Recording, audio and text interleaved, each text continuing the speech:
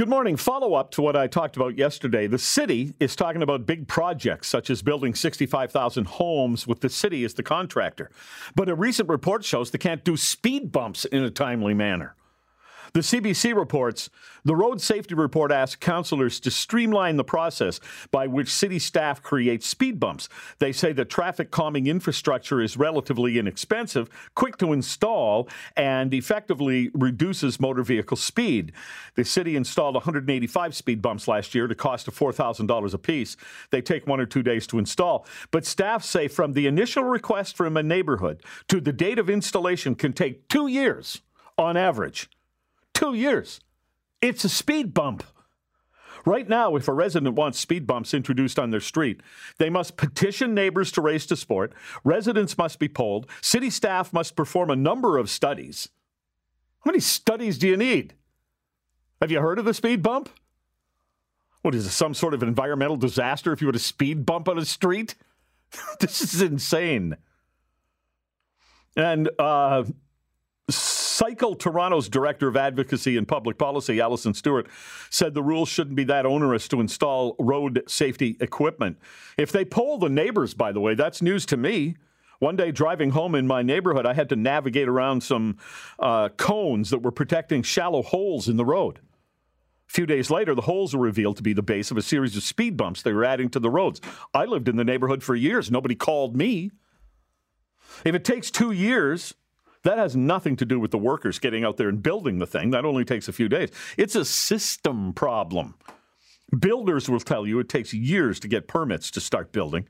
The Building Industry and Land Development Association claims that lengthy approval times have added up to $50,000 to the price of condo apartments since 2020.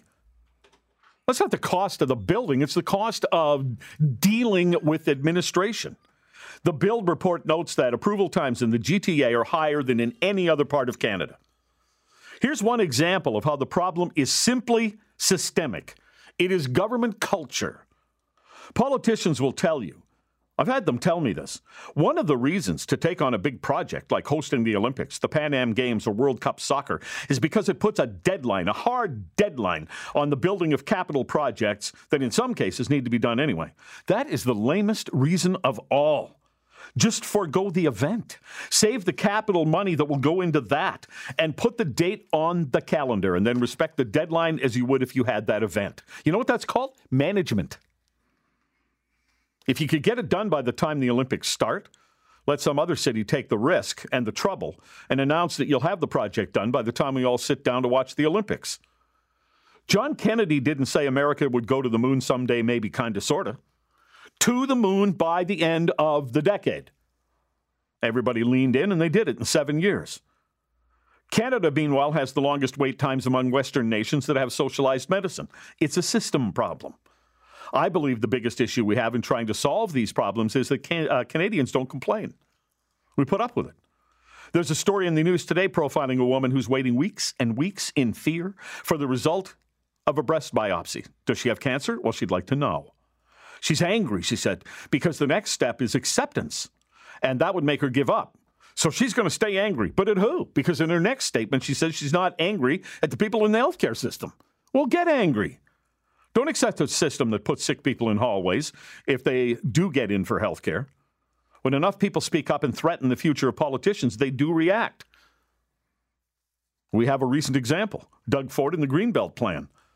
I don't think he should have backed off that, but I was outvoted and outshouted, and he reversed course in a fairly short period of time. Will people get as exercised about going after the city and the province to get houses built, or just back off now that the Greenbelt Plan is gone?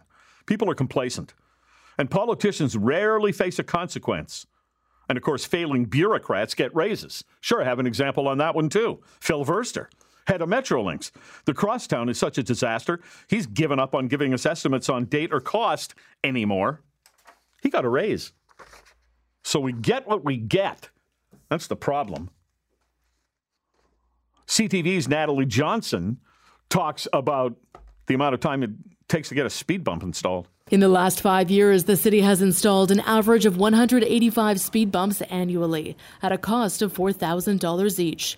The installation takes 1 to 2 days, but to get to that point takes an average of 2 years. Jennifer McKelvey, who was interim mayor between Olivia Chow and John Tory, Infrastructure Committee chair, comments on this. Right now, it's very convoluted. Sometimes the petition's required, sometimes it's not. Sometimes it gets overridden at council. All right. Here is Rick from Hamilton.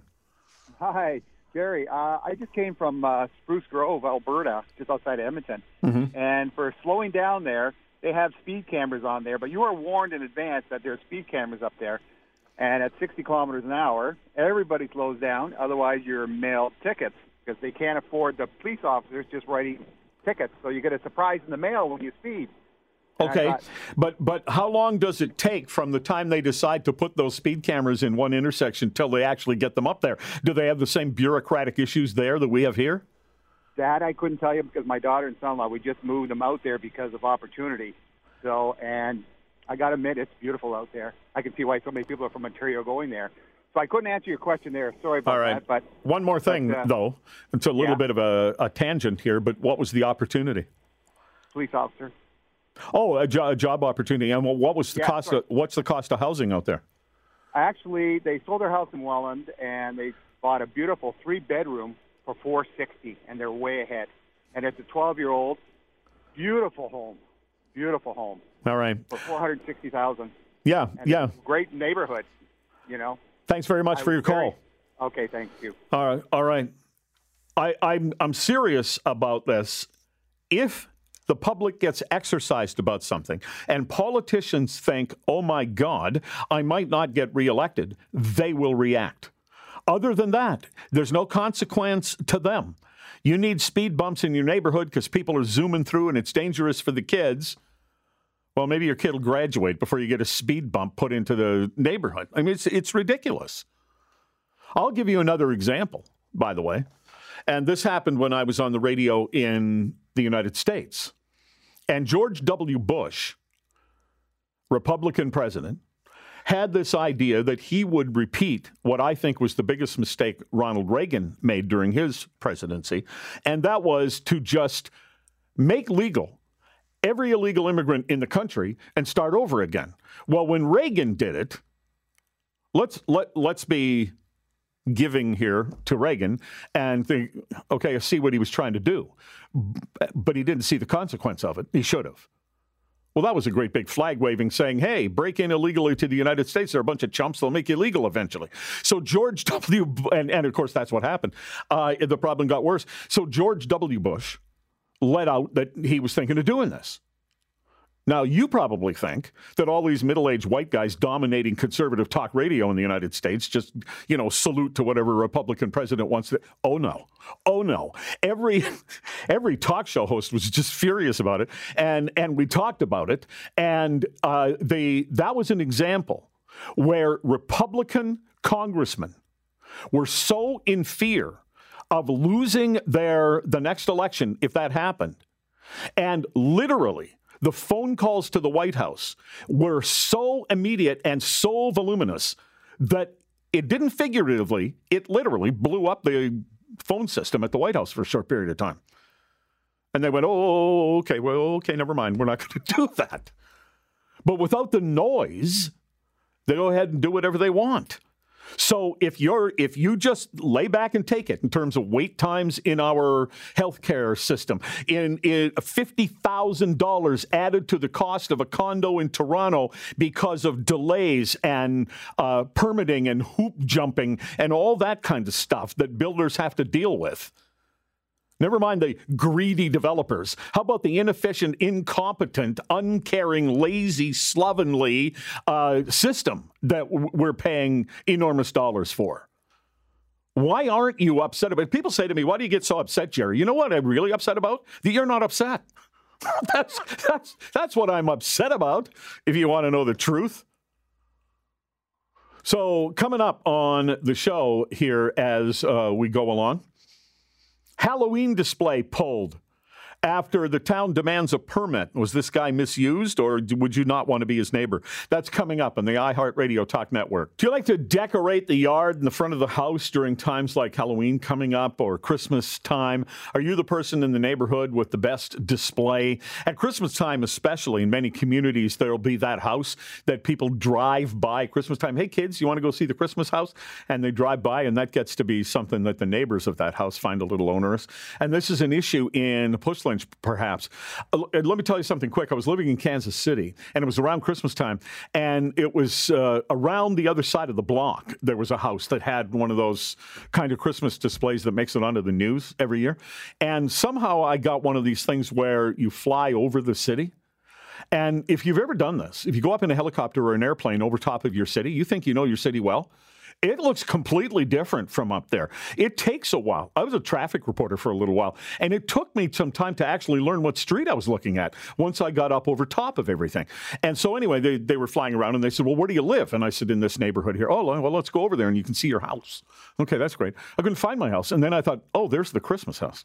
The Christmas house was easy to find, and then I could extrapolate. Okay, I go around the corner. Oh, there, yeah, that's my house. That's the only way I found it, actually, because, I'd never looked at the roof from up above like that. But CTV reports an expensive and elaborate festive display is no longer visible in the town of Push Lynch after the homeowner decided to pull the plug because of a permit fee. Sean Goose says they just seem to be selectively applying this bylaw to whom they say see fit. He normally sets up the display in front of his home between Halloween and Christmas. And he says, listen to this, on any given year, there's $30,000 to $40,000 worth of props, lighting equipment, projectors, and all that stuff. And now they wanted him to get a $150 permit fee, so he decided to stop because he's got $40,000 he could put into stuff, but that's a line too far. It's the $150 fee. There are some neighbors who maybe aren't happy with it either. Here is the homeowner who was forced to pay this permit fee for his Halloween display. The equipment that I had out here at any given year was $30,000, $40,000 worth of props, lighting equipment, projectors, all that stuff. Okay, and then you had a problem with the fee? They just seem to be selectively applying this bylaw to whom they see fit. It's literally the fact that they wanted me to pay $150 to decorate like anyone else with, just regular decorations. No show, no lights, no audio, just regular decorations. Okay, well, when you're doing it, when you're putting up the big display, you couldn't be more proud of yourself. That doesn't mean your neighbors are down with it, okay? Here's neighbor John Holford. It literally backs up the traffic sometimes to the highway, which stops residents from trying to enter and exit the neighborhood. It affects the children that want to walk through the neighborhood on Halloween because it's extremely dangerous and it's dark. We don't have sidewalks out here. The lighting's very minimal. So on the CTV report, I saw a shot of the neighborhood and the cars coming through, and immediately it reminded me of a scene right near the end of the movie Field of Dreams, where, build it and they will come, and the cars are coming, and then they're stretched all the way back to the town, pretty much. That's what it looked like. Now, if you live in the neighborhood, and he sets this big display up, and you get up in the morning, and you do what you have to do, and you go to work, and you get through the day, and you deal with the traffic that you have to deal with in order to get home, and then you turn into your neighborhood and now you're in line.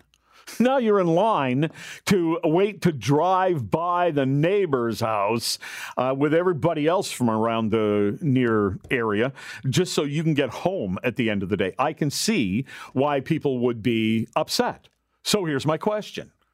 Are you on Team Halloween and Christmas, the guy putting up the Team Festive, or are you on Team Neighbor? Like, for God's sake, dial it back a little bit, or at least go around and get cooperation from your neighbors. I don't like it when people, well, here are my numbers, 416-872-1010, 416-872-1010, toll free, 877-518-5151, 877-518-5151, and you can text me at 71010.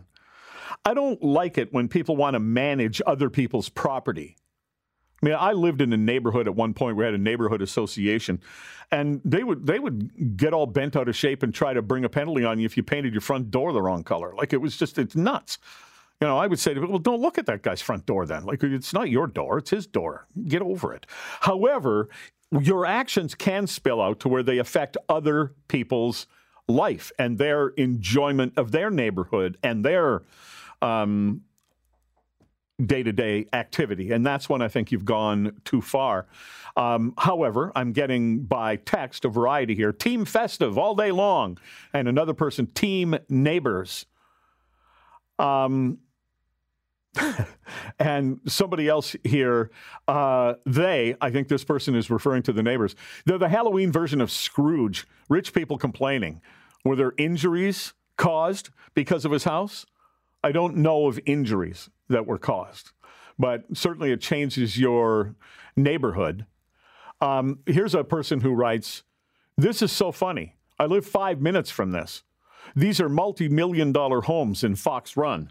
Well, I assumed there was some money involved here. If you've got 40, look, I have a good job.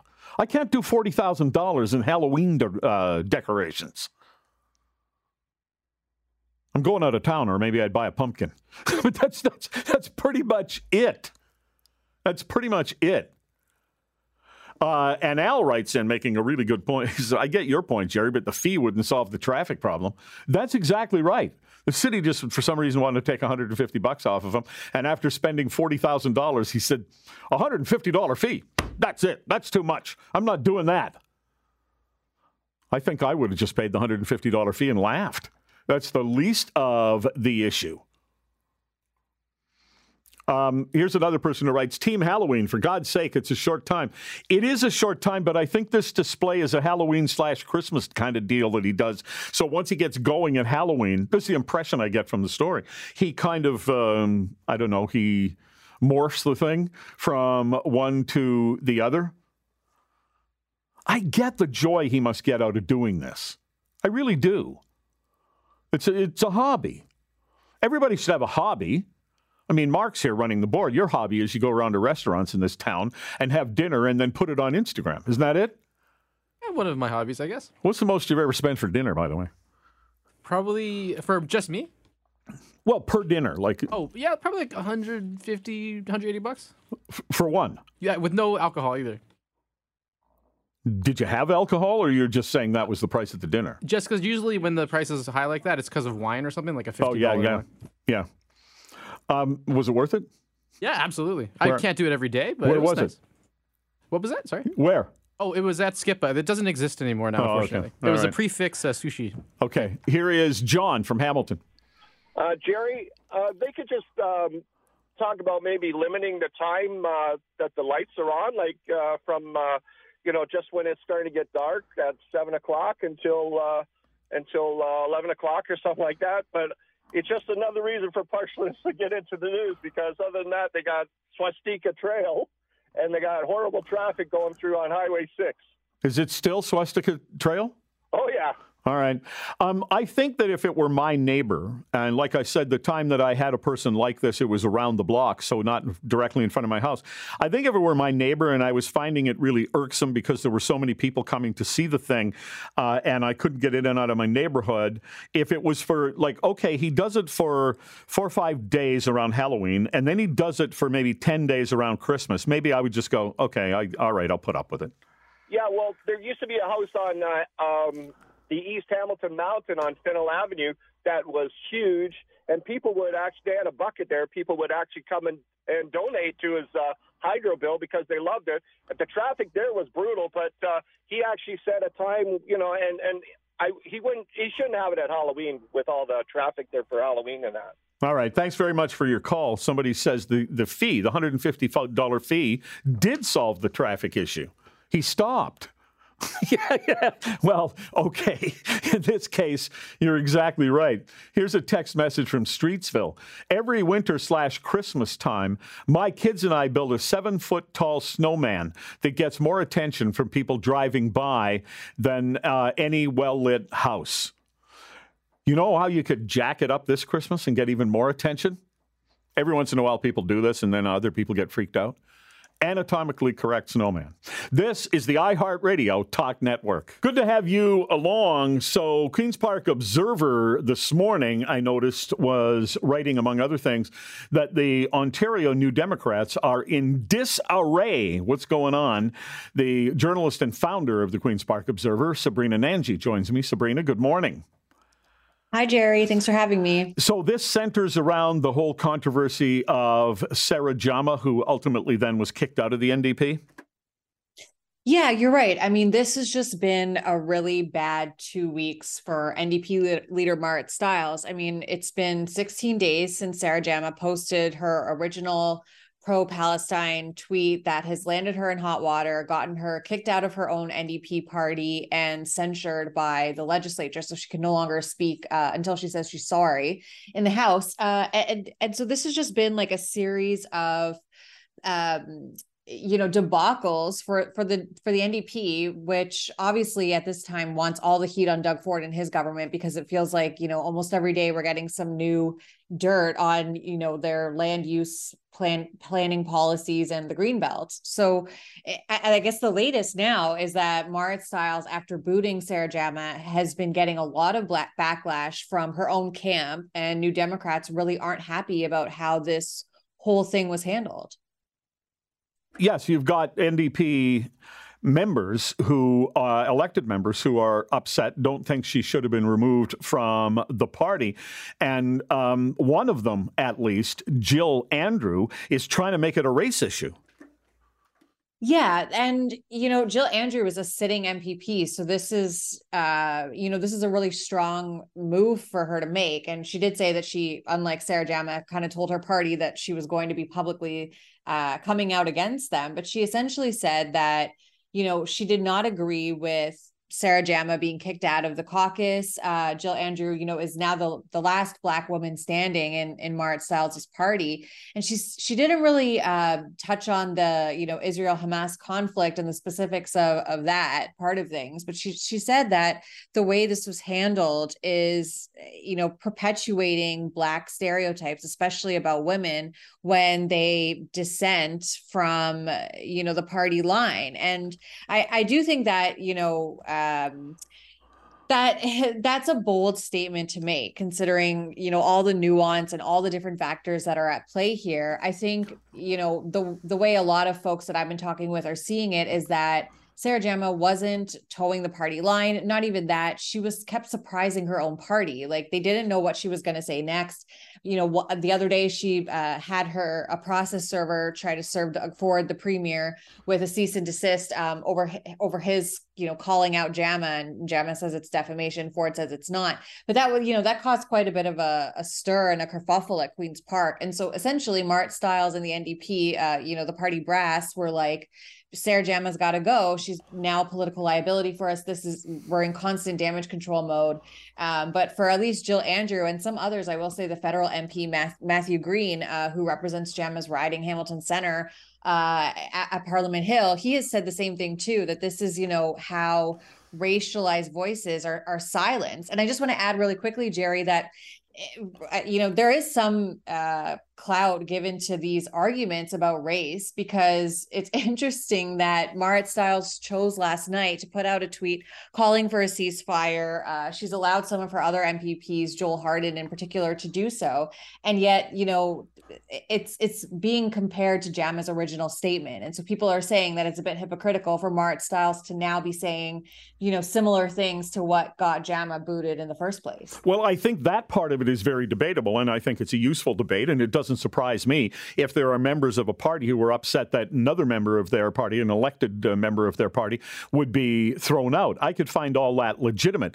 Jill Andrew, though, has been irresponsible here for two reasons. Who actually believes the NDP would throw somebody out because she's a Black woman or a handicapped Black woman or whatever? That had nothing to do with it. It was the fact that she wouldn't play the party game. She wouldn't be on team. She actually basically gave the metaphorical middle finger to Merritt Stiles, because Merritt Stiles told her to apologize and to back off on her statement, and she gave a weak apology, like, I'm doing this because my boss told me to kind of apology. And then she doubled down by pinning her statement to the top of her social media account. And Jill Andrew, NDP MPP, is in no position to give a responsible statement on this. She's lucky to be in the NDP because she used racial epithet against the former police chief of this city, and her party accepted her as a black woman. So Jill Andrew is off base here completely. I mean, look, politics is a team sport, and you're right that JAMA was not, playing on side with her caucus, and so that I think is ultimately what got her booted. But there's no denying that this has really become a test of Marit Stiles' leadership and her ability to keep her caucus in line. I mean, every party, they will fight behind closed doors, but they're usually pretty united when they come out in public. And I think you're right. It's unfortunate because Sarah Jama is a young Black Muslim woman who uses a wheelchair. I mean, she obviously is really representative of an inclusive party, and the NDP would love to have her on the benches because she represents so many voices that typically go underrepresented in politics. But I do think that you're right. There are a lot of already different factors at play here. I mean, Israel and Palestine is like your perennial hot potato. And now to throw race in the mix of it, I mean, this is just another headache for Marit Stiles. Well, sure it is, because I'm talking to Sabrina Nanji. She's a journalist and the founder of the Queen's Park Observer, the New Democrats in disarray. As you mentioned, Sabrina, part of what people didn't like about Sarah Jama starting this whole controversy was then everybody, including talk shows like me and publications like yours, are concentrating on that instead of what the NDP really wants, which is, another round of what's wrong with Doug Ford, which is what they would prefer. And so now Jill Andrew and the others that you've mentioned within the party, they're just keeping this controversy going. Yeah, you're absolutely right. You'd think that, giving Jama the boot, she's now an independent. She's no longer able to speak in the House. You'd think that this would be the end of it for the NDP, but it's really not. More and more people are speaking out. They're pinning this on Marit Stiles. And meanwhile, the PCs are obviously they've got their fair share of problems, but right now everyone's talking about what's happening with the NDP. And meanwhile, we're hearing that there's this mountain of FOI documents coming that about MZOs and, more controversy on land use planning from the Ford government, more preferential treatment. That's those sort of allegations that are just going to add fuel to the Ford government's Greenbelt fire. But yet here we are talking about Marit Stiles in the NDP, and I don't think that it's over anytime soon. Marit Stiles is not the first party leader to throw people out of the party because they weren't playing party politics. They weren't on team, so to speak, and she won't be the last. However, now she's got this whole controversy that isn't in the back room. It's public. Is her leadership in any kind of danger?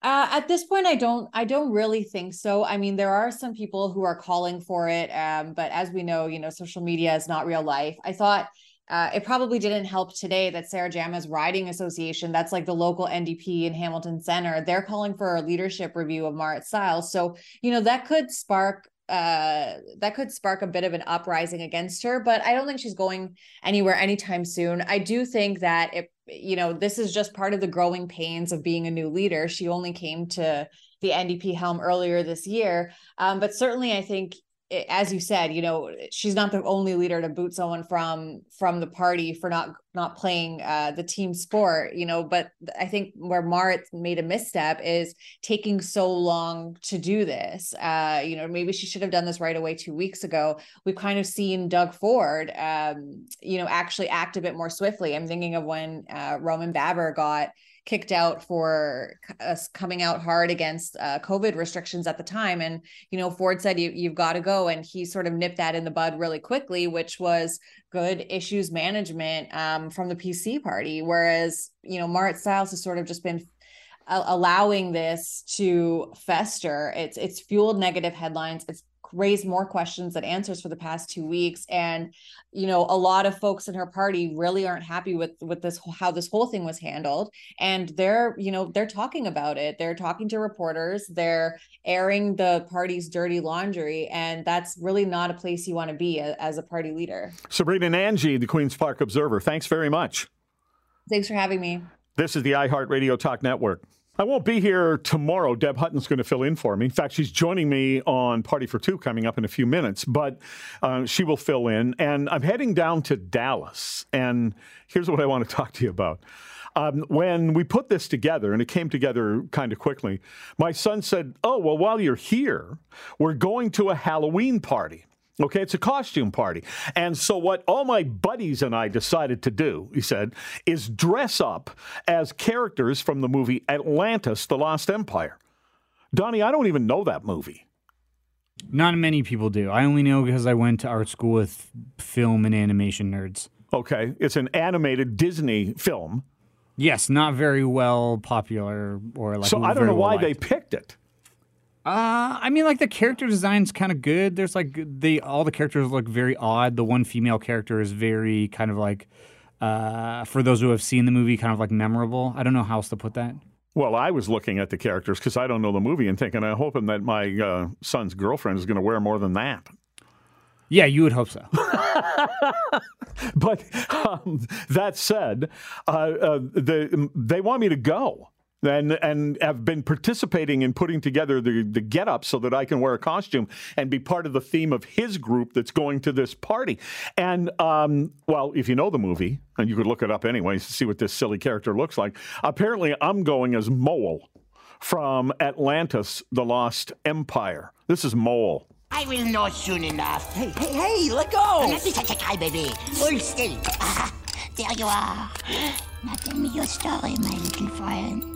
Should I talk like that for the entire party? No, but here's my hesitation, okay? I'll probably go because there's been this whole thing of putting a costume together for me. Should I be going to a party with a bunch of my son's friends? Like, well, who brought Dad? Like, who brought Dad to the party? Or, so we're not talking about little kids, right? We're talking about adults. Now, let me poll Mark. If you showed up at the party, I'm significantly older than you.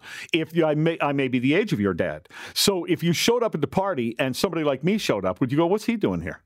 I would judge the, I don't think I would find it awkward if your maturity level was that of a 30-year-old. Is it? No, probably not.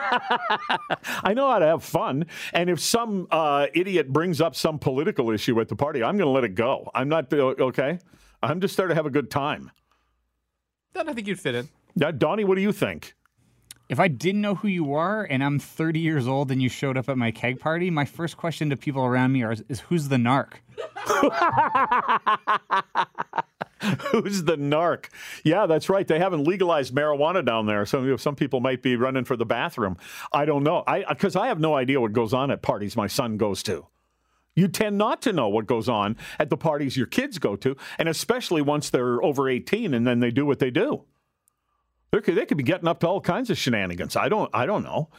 I guess that's not the plan on the part of my son and his girlfriend, or they wouldn't bring me along. They would have said, okay, so just so you know, the one night that you're here, we're going to be out at a party, so you're going to have to entertain yourself. Okay, that's what they would have done. So what would you do? Would you go, we're talking adult kids here, not would you go to I wouldn't have gone with them to a party when they were teenagers. I think that's a different kind of thing. I mean, these are going to be people who are, they're significantly younger than me, but they have jobs. They have there's elements that we can relate to. There's a complete difference between somebody who's 17 and somebody who's 27 or 30, a complete difference. So would you go in a situation like that? Do you think I should bow out and let the young folks have their fun? 416-872-1010.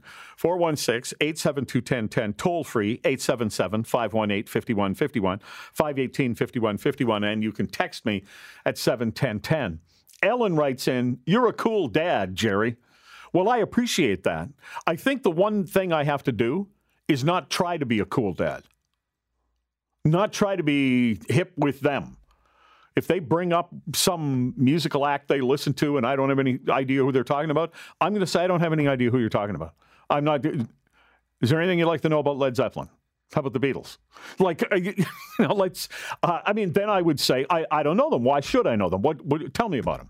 Well, hold on. Ellen's got to call in and tell me, like, you're a cool dad. What makes you a cool dad? Like, is she a member of the Conservative Party? Like, what is going on? I need Ellen to call in and tell us why she thinks you're cool. 416-872-1010. Here's a person who writes, you should go, Jerry. You have great stories, and young people love hearing them. Do they? I have to moderate the stories. Like, maybe here's one that somebody who's 30 would like to hear. I did make up a joke about something that was going on here in Canada, and I told my son. Okay, I'm going to be honest with you. It wasn't one I was going to use on the radio. And then there were some people, I told him, but I wasn't going to say it to the people that he works with. And after the restaurant closed, he said, bring everybody over here. You got to hear my dad's joke. So, okay, well, he told me, so I guess I can get along with them. Here's Brian from Mississauga. Hey, Jer, you're going to feel completely out of place, I've gone to a party like that where I was the oldest, and I tell you, you're going to feel out of place. You're not going to like it. Okay, well, that's a possibility. What went wrong, do you think? For ages, for one thing, I would say ages for one thing would be there might be people there doing drugs and that, and like they might think that you're a narc. Like it's gonna be awkward for you. I wouldn't go. Okay, I mean it was funny when Donnie said who's the narc, but I think the thing is no, that's Tanner's dad is what they'll say.